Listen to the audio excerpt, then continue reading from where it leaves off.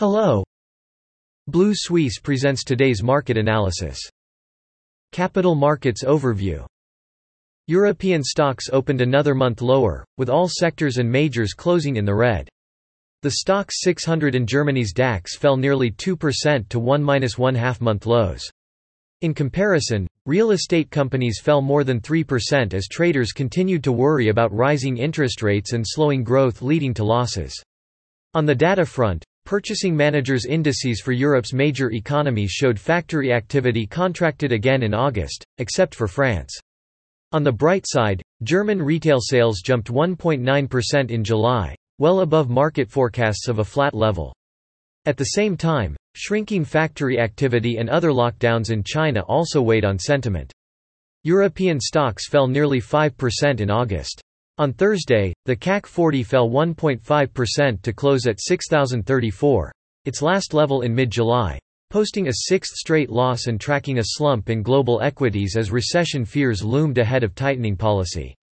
Continue to weigh on market sentiment. The Eurozone's manufacturing PMI has contracted in a row, while record low unemployment in the Eurozone has reinforced expectations for a 75 basis point rate hike by the European Central Bank.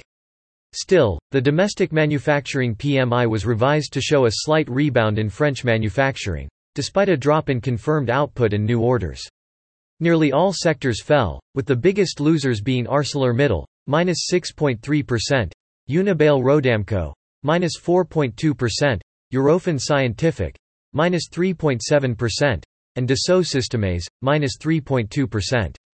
FTSE MIB index fell 1.2% to close at a one-month low of 21,300, a five-session losing streak, as investors digested a slew of worrying economic data and expected major central banks to tighten monetary policy sharply. Manufacturing PMIs in Italy and the Eurozone contracted for a second straight month in August, pointing to lower output and new orders. Nearly all sectors of the Milan Bourse saw sharp losses, with bank stocks falling sharply amid a prolonged slump in BTP instruments. Universal Bank fell more than 2%, while BPER Bank fell 1.5%. Meanwhile, unemployment at home and in the euro area continued to fall in July, while Italian GDP rose slightly in the second quarter. That's all for today. You can read more on our website at bluesuisse.com.